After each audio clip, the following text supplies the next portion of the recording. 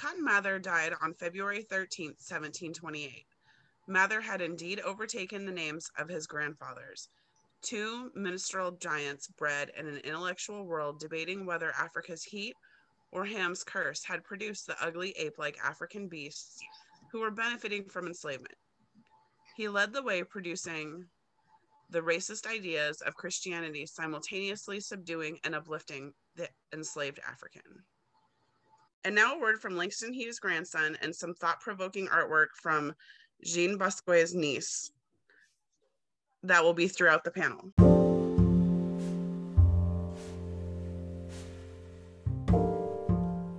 The puzzle piece that just doesn't fit, doesn't match the picture on the box, and yet still, here it is, the puzzle piece.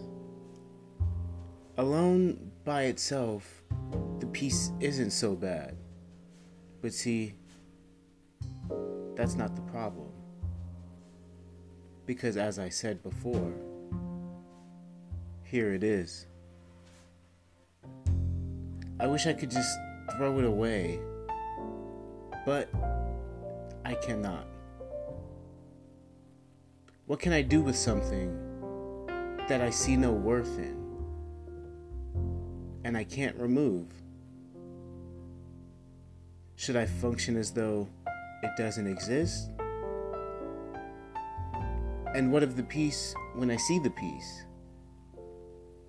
Would seeing this piece shatter my reality of it not existing? So then I must acknowledge its existence, and not so to bring myself pleasure, for its existence tortures me for reasons that even I don't know.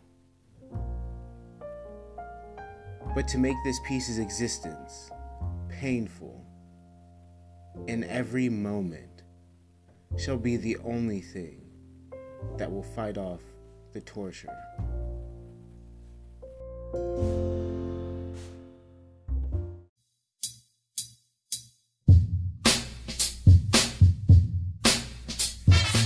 Welcome to the What's Up with America podcast.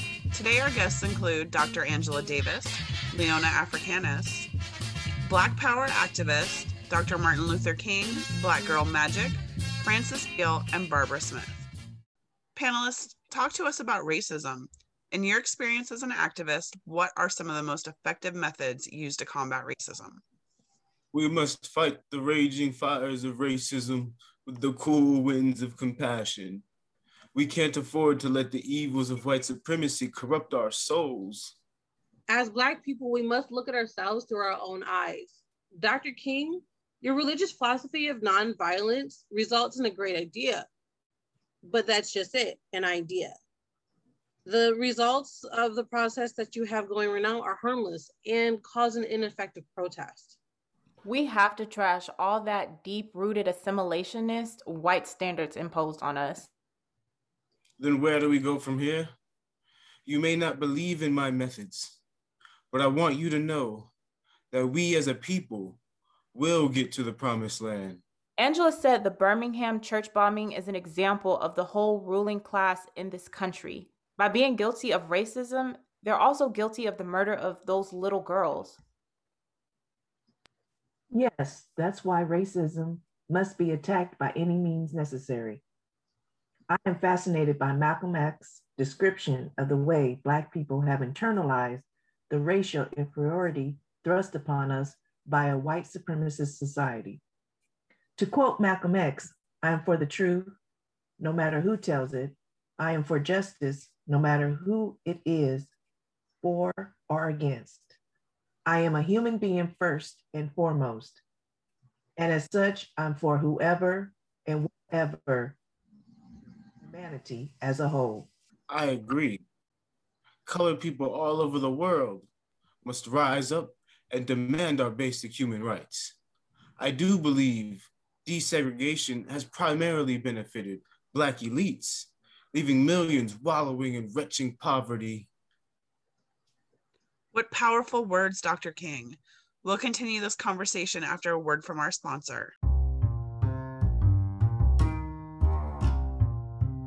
Are Are you tired of obnoxious Negro hair blocking your movie screen? Are those unruly neighbors dropping your property value? Wait a minute, what? Your child make any new friends? Yo, is anybody here? So, your community might be suffering from the Negro migration? What kind of what? Contact your local government officials so we can upload our American way of life. Who Ain't approved no this? Okay, way yeah, this is needs supposed to be- This needs to no. be scrapped. They Oh don't need my to sponsor God. this. Yeah, I don't know. So out of pocket.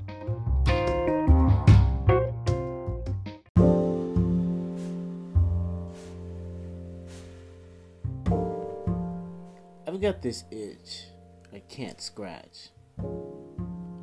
Well, calling it an itch doesn't do it justice. How about a condition? This condition doesn't have any symptoms. It can be said to be a condition and a symptom. But no matter how you call it, this is a problem. Oozing with inferiority. I am less than, and always shall be. This blackness, as the night sky, serves me no purpose, hinders me at every step. My best efforts pose no benefit. 100% effort or zero effort. This black disease plagues this great country, and I am a part of it.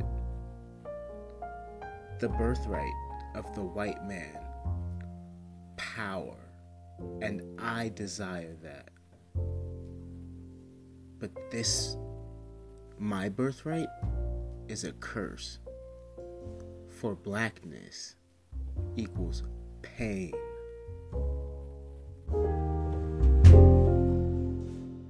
What deep, stimulating words before more from our panelists on this next question. Describe the impact not having Black studies in colleges and universities has on Black students. In 1975, after my acquittal, I returned to academia, and the same ideas persisted. Segregationists were still imagining genetic differences between the races, and assimilationists were still trying to ascertain why their only hope for Black uplift, integration, had failed.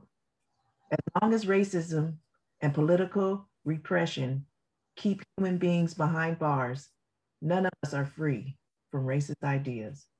Concerning Africa and Africans, there is no nation under heaven more prone to being utterly destitute of the use of reason, of extremities of wit, and of all arts. Africans behave themselves as if they continuously lived in the forest with wild beasts. Anything concerning or created by Black people, ran by Black people, and filled with Black people is just What the fuck? Okay, inferior. look, we're searching for perspective in the curriculum, and we just do not see it. The focus in our classrooms is almost exclusively white and almost never Black, which alienates us. Racist ideas not only justify discrimination against Black people, wow. but justify discrimination against Black establishments and against ideas promoted by the Black activists, such as Black studies. You know what? Are you a sheep? The fact that we're parading this woke thought of critical race theory is super problematic for the Black community. Dissatisfaction among these students with historical and cultural roots, which are not white and European, is inevitable, which isn't surprising because educational institutions were not created with the Black student in mind. Just another excuse. Well, in Southern California, the lack of Black studies pushed us into activism. We built the SNCC, BSUs, and took over student governments, requesting and demanding and anti-racist and relevant education at both historically Black or historically white colleges. Like I said before, Black people are their own enemy. You brought up the SNCC, and I mean, it failed, and it wasn't at the hands of the white man. I mean, come on, the fact that Black people scream everything is systematic oppression, it's just another excuse and them not taking ownership. We are teaching Black children that they don't have to work as hard because affirmative action or whatever is going to save them. I mean, like I said, these ideas are the true enemy of the Black community. It may be true to an extent that the SNCC failed. It's only because white supremacy has limited the resources and opportunity of our people. And we feel the need to steal and fight amongst ourselves because historically speaking, we haven't had the opportunities. Look at Willie Lynch and the damage he caused. The government follows his ideas, so every time we build an organization, they plant a Judas that triggers the inherent coaching we get from Lynch's rhetoric. And in the SNCC's case, it was gender infighting, that age-old teaching that men are inferior if a Black woman rises. When the truth of the matter is, we as a Black people are so much stronger when we're still with them. And it's double jeopardy to be Black and a female. Since the advent of Black power, Black men are maintaining that they have been castrated by society, but that Black women somehow escape persecution? Actually, the Black woman in America can justly be described as the slave of a slave, a victim of the double jeopardy of racial and gender discrimination. What a stirring conversation. We'll be right back after a word from our sponsor. Are you tired of lying and trying to hide your real self? Well, then buy Yvonne's Be Real Mystique and get back to your natural you. That's Yvonne's Be Real Mystique.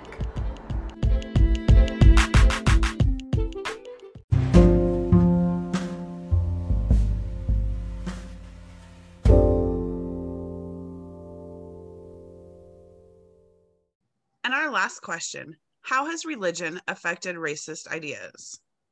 The greatest gift that colonization gave to African Americans is the opportunity to live in this country and no longer have to be savages that didn't understand the difference between, the light and the dark. We didn't have Christianity or God or Jesus or any of those things in the jungle, but Europeans gave us this. They saved our souls from hell. I mean, really, they saved us from ourselves. So you're saying that they saved us by putting us in chains, literal chains, that allowed and justified them to strip us away from our families and then to rape and beat us? They weren't saving our souls, honey. They were trying to break our souls to bend us to their will. How can you sit and say it was a gift they were trying to give when they turn around and use a Black church that celebrates this so-called religion to bomb? Excuse me, moderator. Killing 4 Black girls in excuse me, Birmingham. panelists. What is this? Everyone, I just received some startling news.